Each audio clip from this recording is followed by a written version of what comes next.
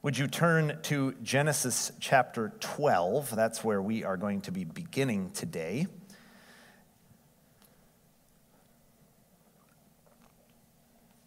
We're looking at chapters 12, 13, and 14. We are not reading all of them. I'm going to do my best to summarize them as we go along so you can keep up with the historical timeline of what's taking place.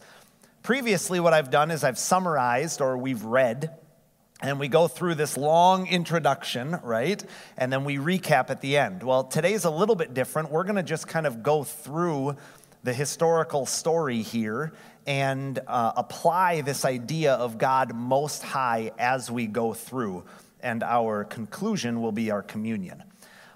Today we are actually introduced to a brand new name of God. You remember our study in the first few chapters of Genesis, we saw a couple new names for God, and then we started looking at the characteristics and the nature of God. And now today we get back to a brand new name that's introduced to us. Now remember, before we introduce this name, you have to remember a couple things. When we see a new name in Scripture, it is not, one, man designing a God to be worshiped by just adding all of these impressive things. So it's not a design by man who's creating a God that's cool or impressive. Okay, that's not what this is. And it is also not God becoming bigger and better over time as we go through history. It is, however, man recognizing the depth and the majesty and the complexity of this almighty God as God interacts with his creation and as he oversees and cares for his creation. So don't get tripped up that there's these new names, and don't let it cause you to think that, well, God must be changing or man is creating a God. No, God is so deep and complex that man is always recognizing more depth and complexity of who he is. And so when we see the name introduced in Genesis chapter 14, it is an indication of the complex, impressive Almighty God. The name that we see in Genesis chapter 14, verse 18, is Elyon. And what it means is highest, exalted one, the sovereign ruler over all. And you might be thinking, wait, I thought we talked about God's sovereignty 2 weeks ago, and we did. And remember what Pastor John said, it is such an enormous topic that we can't squeeze it into our lifetime even. And so today, this idea of the Most High God absolutely touches on his sovereignty. And so there's going to be some aspects of today that are just like it was 2 weeks ago, but as applied to this story or this history in 12, 13, and 14 of Genesis. Elyon is the highest exalted one, the sovereign ruler over all. He knows no bounds. The authority of the Most High God transcends boundaries between nations, between heaven and earth, between spirit beings and physical beings, between angels and demons, and between humans and animals. His authority and dominion span time and distance alike. There is nothing and no one within an infinite universe that does not fall within his domain or his jurisdiction. He is Elyon, the Most High God, the strongest strong one, the possessor of heaven and earth. That's who we're dealing with. You have to remember that God is not just an overseer of someone's life or one person's life. He's not just an overseer of a family line or a period of time. He is the Most High, and so he is in charge of all of the universe and all of its contents over all of time, all the time. That is the God that we are talking about. That is the God that is revealed yet again in Genesis 14 and going back into Genesis 12 and 13. Acknowledging God as being the Most High God is not a small thing. Because as a result of acknowledging that he is the Most High God, you must believe that his word then is authoritative. You see, without acknowledging that God is the Most High, then you don't acknowledge that his word is truth. and the only truth. You wouldn't be able to acknowledge that it is the guide for ethics and morality. It is the guide, His word He gave us as the Most High God, because it's complete and authoritative. And so it's not just a small thing to say, well, of course I recognize He's Most High. Or what's the big deal if I think that there's something else out there too? This is a very big deal, and it carries into all aspects of your faith. And so if you believe in God, but you struggle or you can't acknowledge Him as the Most High God, Elyon, then you don't believe in the same God that's shown in Scripture. It's that big of a deal. And so when we look at it today, we have to know that we are here and God is somewhere way up there on the authority structure. It is His and His alone. And so that is the name that we're introduced to in Genesis chapter 14. Before we get into Genesis 12, I want to bring you up to speed on our timeline of where we're at. And we have to remember that we've already learned that the Most High God has a plan. We were introduced to His plan when we first started this study in Genesis, when He created. He doesn't just do things unintentionally or without a purpose, and so He created, which means He has a plan. So His plan, you remember in Genesis 3, when He said, I'm going to send someone to crush the head of the serpent. This big redemptive plan is being played out throughout all of history. He had a plan when He provided Seth to Adam and Eve. He had a plan when He cared for Noah's family in the midst of wiping out the rest of mankind. He had a plan and a purpose. He had a purpose and a plan in the Tower of Babel that could have been looked at as a negative thing, but He knew that it was His name that needed to be glorified because He is the Most High God, and in order to best accomplish that, man needed to be scattered because all they were doing is uniting for selfish reasons. And it was His name to be made famous, not man. And so God, the Most High God, has a plan. He acts intentionally. He doesn't need man's direction. In fact, man needs His direction. Man needs everything from God. We've seen already that God has acted in His plan as an expression of mercy and grace and love. He's expressed His worth, and He redirects mankind so that they are properly recognizing His worth. So in the timeline, since the Tower of Babel to this new person in history that we're going to be introduced to today, Abram, there were 325 years that have gone by. So remember, last week, God scattered, right? He took people from the tower and He said, that's not going to happen that way. I told you to go into all the earth. So guess what?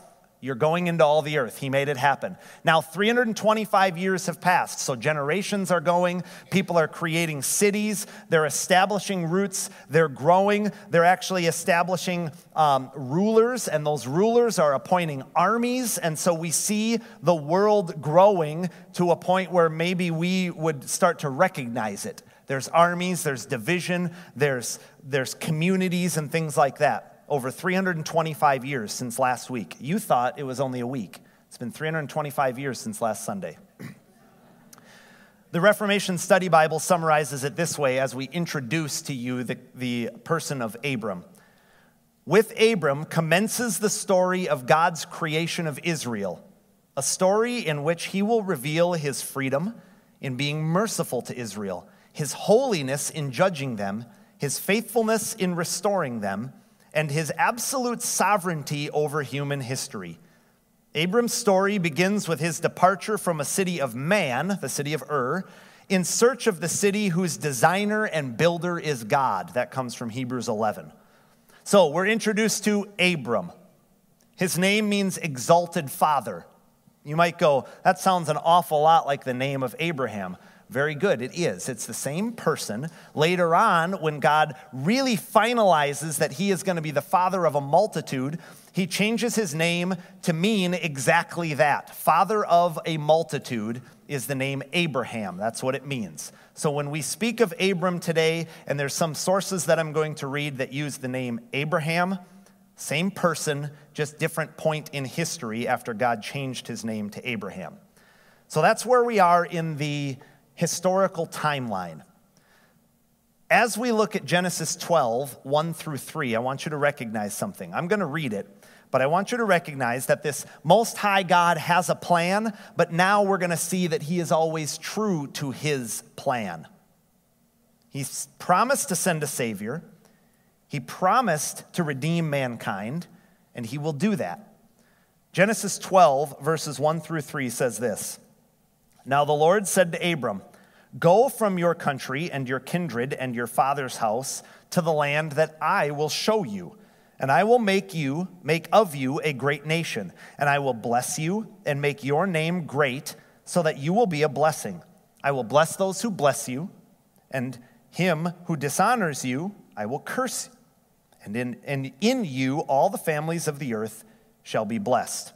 So what we see here is a great promise from God. But what we see in history is that Abram is traveling with his wife, Sarai, who later will be named Sarah, so no confusion there. And he was traveling with his nephew Lot. So they were going all over.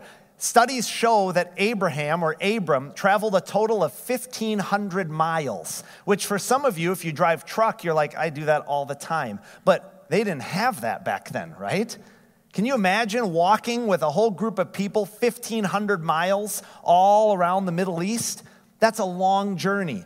But Abram did it. In his travels of that 1,500 miles, he acquired much wealth. He acquired many possessions.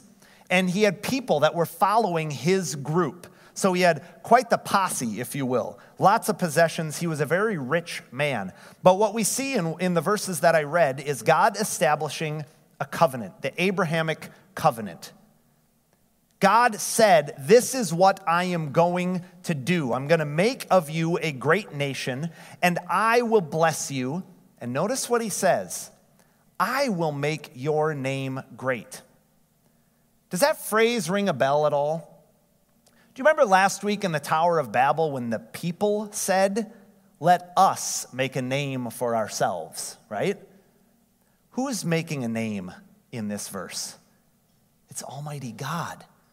It's Elyon, the one who is the Most High. Mankind is not in charge of making a name for himself. It's prideful, it's arrogant, and God scattered them. But here what we see is someone of faith, Abram, saying, Lord, I'm going to do whatever you tell me. And God in his covenant says, yes, I am the one who will make your name great because I am in charge. And so right away we already see, even before the name is introduced in Genesis 14, an acknowledgement that he is in charge of it all. I will make your name great. Something important to understand about this covenant, it is an unconditional covenant, which means that God is going to accomplish it. It is not dependent on man's works or his merit. Now, John Piper mentions something very interesting about this topic. He actually says in one of his articles, he says, I don't know why people, and I'm paraphrasing, get hung up on this idea of conditional versus unconditional, because it's possible to even have a conditional covenant that's guaranteed to come to fruition because God is most high and he's sovereign over all things. A.W. Pink describes God's sovereignty as a ship. His plan is moving towards its destination, while on the ship, mankind is able to make choices within these boundaries of this ship, but it doesn't change the direction. And so John Piper notes, that's possible. So don't get hung up on whether you think it's unconditional or conditional. God can state it even with condition, and it can still happen because he's sovereign over all these things. He will accomplish his plan. But for our sake today, I believe it's an unconditional covenant because I think that if God promises something right here and it's introduced to us without any conditions, the very first presentation of this covenant, which we just read, is presented without conditions. You can't keep adding conditions after the fact. So in its first time, it comes with no conditions. I believe that anything after this, later on we'll see many mentions of this covenant, and each time it seems like there's something added or there's a condition to it, I believe those need to be interpreted very carefully. That those conditions presented later should be viewed as a response to this gracious covenant that God has blessed mankind with, rather than a condition that the covenant needs to have met. That's how I believe it needs to be interpreted. So, as with God's redemptive promises, human merit is not the cause. It is not your works that makes God gracious to bless you. It is God in his very nature as Almighty and Most High God who says, I will bless mankind. I am a gracious God, and it's not your works that cause it. It was not anything that Abram did to earn God's grace for his great name to be made famous among the nations. Abram did nothing to earn it. It is purely an amazing God who is gracious and loving. So it's not about your merit. God's blessing, notice from this covenant, is to all who believe. It is not to a particular race or a particular group or even a particular location. And you might say, wait, what about Israel and the Jews? Isn't that a place? Isn't that a people? Yes. That just so happens to be the place and the people that God was putting his redemptive promise and his plan on display. It was through them, in a central location of Israel, in a particular group that God said, this is how I'm best going to display how great of a God I am and how much I love all of mankind. But it wasn't limited to them. It is how he chose to express it to all mankind. And a reminder that it is not based on works. The works that flow from the grace or the faith that God gives us are not to earn anything, but they're an outpouring of our love for God, to serve him and to worship him. As a recap, this Abrahamic covenant did three things. It was a promise to make Abram a great nation and to bless him and make his name great so that he will be a blessing, to bless those who bless him and to curse those who curse him. And all the peoples on earth would be blessed through Abraham. Second thing is it was to give Abram's descendants all the land from the river of Egypt to the Euphrates. Later, this land came to be referred to as the Promised Land, or the land of Israel. And the third thing it did is it was to make Abraham the father of many nations and many descendants, and it gave the whole land of Canaan to his descendants. Those are the three tenets of the Abrahamic covenant. And so what we see here from that little bit of 3 verses is that the Most High God is always true to his plan. But then as we continue into chapter 12, we see that the Most High God always accomplishes his plan. He doesn't create something or have a plan, and then mankind does something in his free will to confuse God, and then God has to scramble, or God has to figure it out now. God always has a plan because he is the Most High, and he always accomplishes his plan. So what's happening here, after God gives Abraham this covenant, we see that famine had led them to Egypt to dwell. They decided, you know what, we have to ride this out somewhere else. So Abraham and his followers and everyone with him went down to Egypt. Now, this troubled him. You can read this in chapter 12, but this troubled Abram because he had a beautiful wife, historically speaking, is what we see. And he was concerned because he knew that if he walked into Egypt with a beautiful wife, that they would kill him and take her as their own. And so what did he do? He lied. And he said that his wife was his sister. What ends up happening? She doesn't have a claim on her because she's not married, right? He didn't really think this lie through. Not saying you should, but didn't really process what was going to happen. And so what happens is Pharaoh says, she's beautiful and she's not attached to anyone. She's mine now. And he took her as his own. And as a result, he treated Abram very well because Abram just gave him a beautiful wife. But the plan somewhat backfired. But remember, God is always going to accomplish his plan. And so what we see is that even though Abram lied, and even though now his wife was taken by somebody else, God causes distress and plagues to come upon Egypt. And they knew that it was a result of this lie, that Sarai was actually his wife. And so as a result, Pharaoh says, wait a minute, why did you lie to me? Why did you do this? and he kicks them out of Egypt. He could have done probably a lot worse, but he kicked them all out of Egypt. He said, take your wife and go. I want you to think back last week to the Tower of Babel, and the people said, we don't want to travel all over the world. We want security, and we're going to find security in this city. So we're staying put, and we're building a city. And God said, no, I'm disrupting that plan. And now we see Abram, who was just given the promise that he was going to be blessed by God. He was going to be the father of all the nations. And his response to that was he followed his fear. And he said, I'm worried.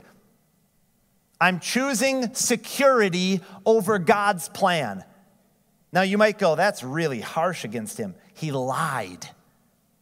God is a God of truth. It is against the very nature of God himself to do anything misleading or lying or any sin for that matter.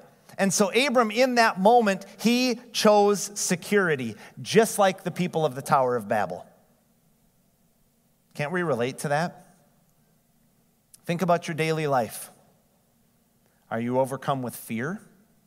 And so maybe you change your routine for that moment because you respond to fear instead of responding to faith.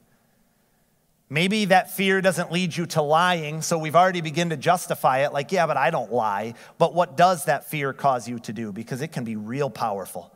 It can cause doubt, and it can cause you to question who Almighty God truly is. You could use fear as a defense mechanism. It could change your attitude to be negative. It can do all kinds of sinful things. And in this moment, for Abram, it caused him to doubt God's plan because he chose this security. I don't want my wife to get taken. I don't want to be killed. Now you might go, that's so justifiable though. That's exactly what the subtlety of Satan wants you to think. It's justifiable. Who wants to be murdered? I should lie to get out of this. We can relate to him, but we have to remember that is an offense to a holy God. No matter how big, no matter how small, no matter how much we think we can justify it. Is God sovereign over that situation? Yes. Is God most high? Yes. Is sin allowed for us so that we can stay safe? No. What about, is sin allowed so that I can be comfortable? No. Is sin allowed ever? No. God is the most high God, righteous and holy, and all sin, no matter how justifiable, is an offense to him. And so what we see here is that even in the midst of Abram turning his back on God in that moment, God says, I'm going to accomplish my plan. And he gets them out of Egypt, and he allows them to travel back home. And we see that traveling in chapter 13. In the first 7 verses of chapter 13, we see that the Most High God provides his plan, or provides for his plan, and he provides for his people. So after Egypt, after they get kicked out of Egypt, Abram and all of his people, his big group, including Lot, they went back to the place where Abram had originally set up his tent in what we would say is modern-day Israel. And he built an altar to God. But due to their travels, due to their success as businessmen, they had acquired, both Abram and Lot, his nephew, they had acquired a lot of wealth by this point and a lot of possessions. And what we discover from reading chapter 13 is that they could not dwell in the same area. The land would not support all of the stuff that they had. And I say stuff, I don't mean it in a negative way. They were just successful people. But the land could not support both of them living there together. And so what ended up happening is the herdsmen from each person, Lot and Abram, they began to quarrel and bicker, and there was a lot of stuff going on between them. And Abram put his foot down and he said, we can't have this quarreling among us. It has to end. We need to serve a higher power rather than serving ourselves, and so we have to go our separate ways. And if you look at verse 4 of chapter 13, it says that Abram, in this process, called upon the name of the Lord. It doesn't mention that Lot does the same. And so begins the story of Lot and his falling away from God and God's purpose. We don't want to read too much into this one statement because historically speaking, we're not at a point yet where we know the end result of Lot. But because we know the end result of Lot, this verse 4 of chapter 13, brings on a whole new light. It says that Abram looked to God. Abram trusted the Lord. It doesn't say Lot did the same. And so what we see as a result of this is Abram and Lot stood here on a hill in Israel looking out. Now, Israel has like a nice big ridge running down the middle, and then there's the Jordan River Valley, and then over up here is the West Bank that's nice and high. And so if you stand right above the Jordan River Valley, you can see all over. It was impressive. I got to ride a camel there one time. Camels are weird, by the way. But I got to ride a camel in in a location very close to that. And when you stand there, it is desert. I mean, as sandy as you can possibly imagine, and dusty and dirty. And over the horizon, you can kind of see down into the Jordan River Valley, and it is green, and it is lush, and it looks beautiful. Abram and Lot stood in a similar place, and they looked out. And Abram says, Lot, you need to choose the location of where you want to go. You can have first pick. And Lot, it says in verse 10, lifts up his own eyes, and he chooses what looks pleasing. What do you think looked pleasing? The Jordan River Valley, right? It was lush, and it was green, and the grass was greener on the other side of the valley, right? So he chose that. Abram, however, waited. And in verse 14 of chapter 13, it says that Abram waited on the Lord to tell him to lift up his eyes. God actually tells Abram, lift up your eyes, and now everything that you see, as far as you can see, is the land that I am going to give you. And so very quickly, notice, where should your eyes be, and who should be in charge of your eyes? Lot lifted up his own eyes. Abram let the Lord direct his eyes, and it put him on the blessing of Almighty God, the one who is above all things. So the challenge here is to keep your eyes on the Most High God. But Abram lifts up his eyes, and he sees northward, southward, eastward, and westward. God says, for all the land that you see, I will give to you and your offspring. And immediately after that, God reminds him of the covenant that he made. And he says, I'm going to make your offspring as the dust of the earth. Now, standing there where I just described, the dust of the earth looked really massive. All you could see in that one spot was sand everywhere. But God doesn't say the sand that you can see. He says the whole dust of all of the earth. If you can count that, then your offspring can be counted. So this blessing takes on a bigger depth, doesn't it? Because God is saying, I don't do things small because I am great. I am the Most High. So even everything you can see beyond that, and then beyond anything you can imagine, and then even beyond that, I am God and I will accomplish my plan. And I'm going to provide for you, and I'm going to make sure that my plan is taken care of, and it will always come about. It will never be thwarted. And so Abraham is reminded of the promise of God as we wrap up chapter 13. So then what happens? Remember, 325 years have passed. There are towns, there are armies, there are rulers all over the world, but geographically speaking, in this area of the world, what we see here is that the Most High God blesses his people. So kings of that particular region began uniting, and they were waging war. And so as Lot went down into the valley near Sodom, near Gomorrah, then you had Abram setting up his tent and his cities up on the top in the dusty, sandy area. While that is all established, while they are establishing their area, the kings of that region started to fight. There started to be war, and it was a war-filled time in this area. During one of the battles that was occurring down in the river valley near Sodom, where Lot was living, Lot was taken captive.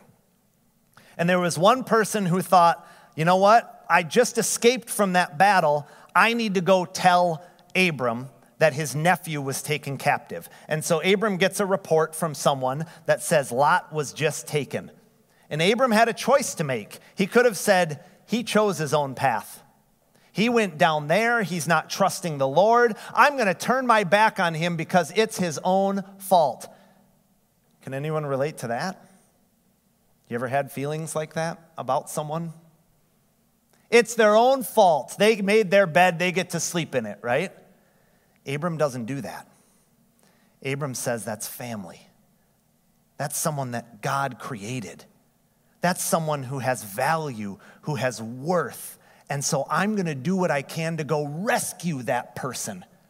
And being led by the Lord, Abram, remember his eyes were on the Most High God. He knew what he had to do. He assembled 318 men. Very specific number. Why is that important? Well, these armies that had been battling around there were not comprised of 318 men. They were much larger and they were much stronger. But Abram can assemble 318 men, and he does, and he goes all the way north in what we know as Israel, even all the way up to Damascus, and he defeats the army with his small group of people, and he takes Lot back, and he rescues him.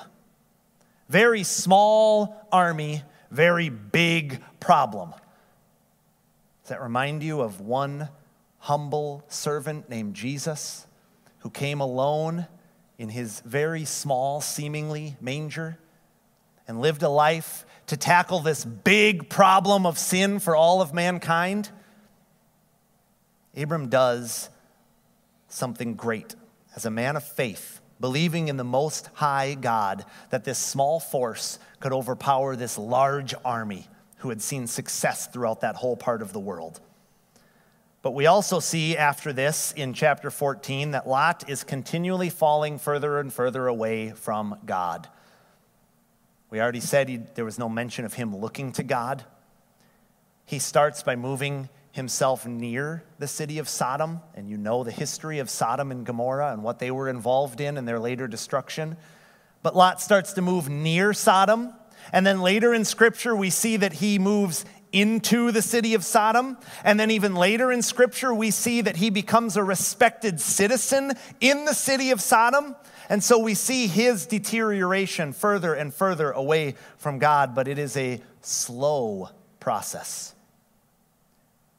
No one in here, I believe, no one in here is going to wake up tomorrow and suddenly become a murderer. But I do know that sin grows and it pulls you deeper and deeper and deeper over time, which is why it's so important to have your eyes on the Most High God all the time. And even though Abram lied because he didn't want to risk his own security, his eyes were still on God, and he corrected, and he knew who he was supposed to follow, and his heart was desiring the ways of the Lord. Lot didn't have that. And so the challenge this morning is, what is that slow fade in your life? What are those small compromises that you know God's truth, but yet you say, but I have to be comfortable. I have to be safe. I have to do things the way that make me feel good. And that is a subtle lie from Satan, because that slow fade will take you down a path that you don't want to be on. It is only by following Almighty God, the Most High God, that you won't have that slow fade into sin.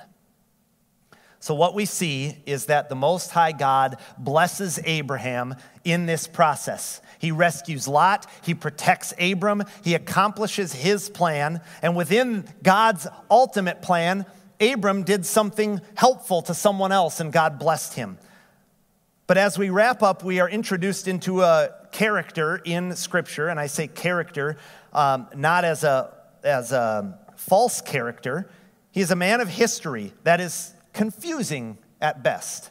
There's not a lot of information about this person that we see in chapter 14, because after Abram wins this battle, arrives back home, he meets someone who brings him bread and wine in celebration. It is a priest. His name is Melchizedek. And Abraham is blessed by Melchizedek. Chapter 14, verses 18 through 20 say this: Melchizedek, king of Salem, brought out bread and wine. He was priest of God Most High. There's your Elyon for the first time in Scripture.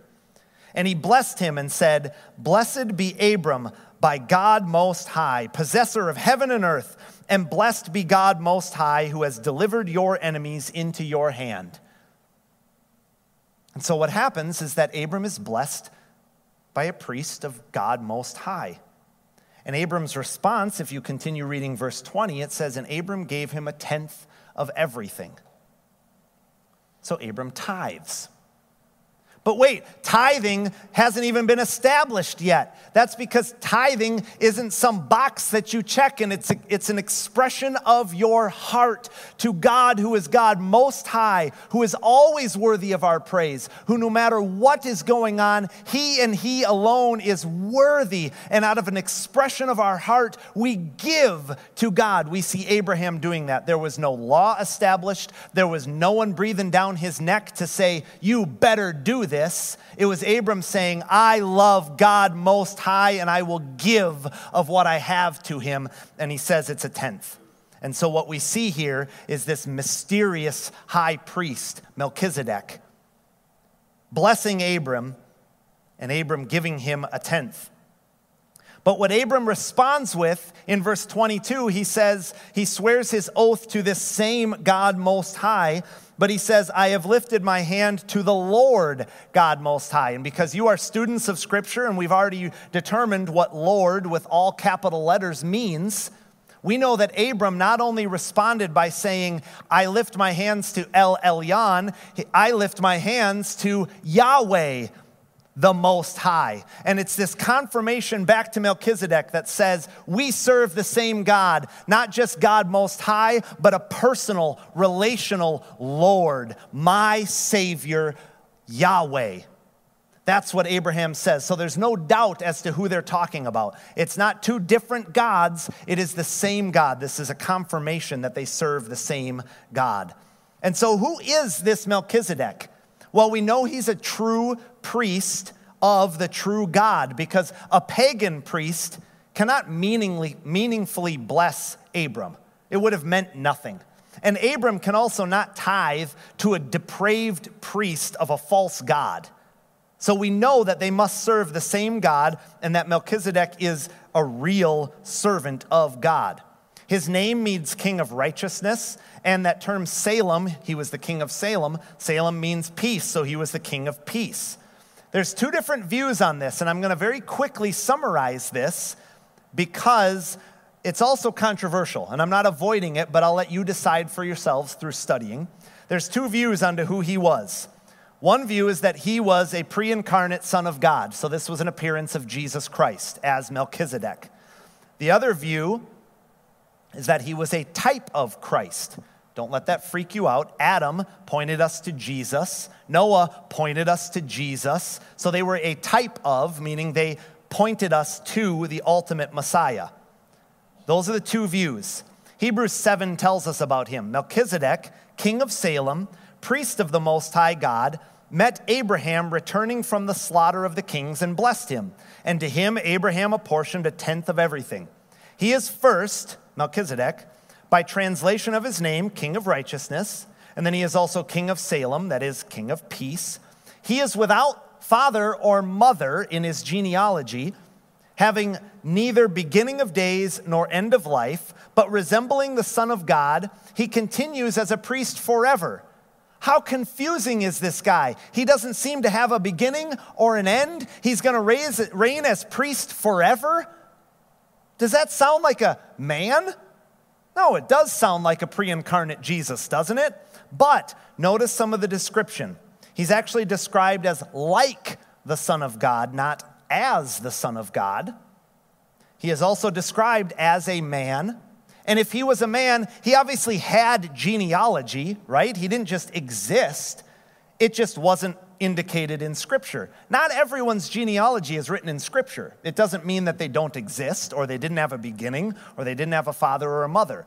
But there's mystery surrounding this Melchizedek because Melchizedek points us to the greatest high priest, Jesus.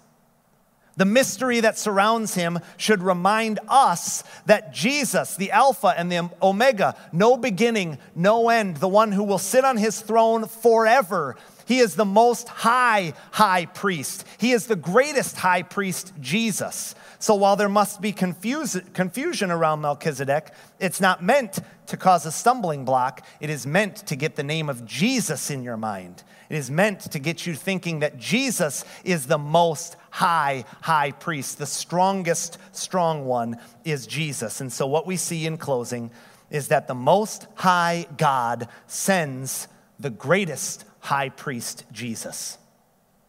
Without beginning or end. He's going to rule as priest forever. He fulfills all of these things perfectly. Jesus. I have 3 passages from the book of Hebrews as we lead towards our communion service. Hebrews chapter 4 tells this about Jesus. Since then, we have a great high priest who has passed through the heavens, Jesus, the Son of God. Let us hold fast our confession, for we do not have a high priest who is unable to sympathize with us and with our weaknesses, but one who in every respect has been tempted as we are, yet remains without sin. Let us then with confidence draw near the throne of grace that we may receive mercy and find grace to help in time of need. Hebrews 5 mentions the name Melchizedek when it says that Jesus, you are high priest forever after the order of Melchizedek. Did you know that there is never mentioned again this office of great high priest after Melchizedek until Jesus? No one else fills that.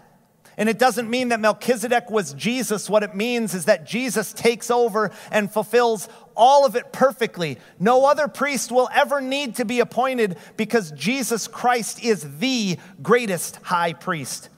And in Hebrews 7 it says this, for it was indeed fitting that we should have such a high priest, holy, innocent, unstained, separated from sinners, and exalted above the heavens. He has no need, like the other high priests, to offer daily sacrifices, first for his own sins and then for the sins of others, since Jesus, the great high priest, did this once and for all when he offered himself as a sacrifice.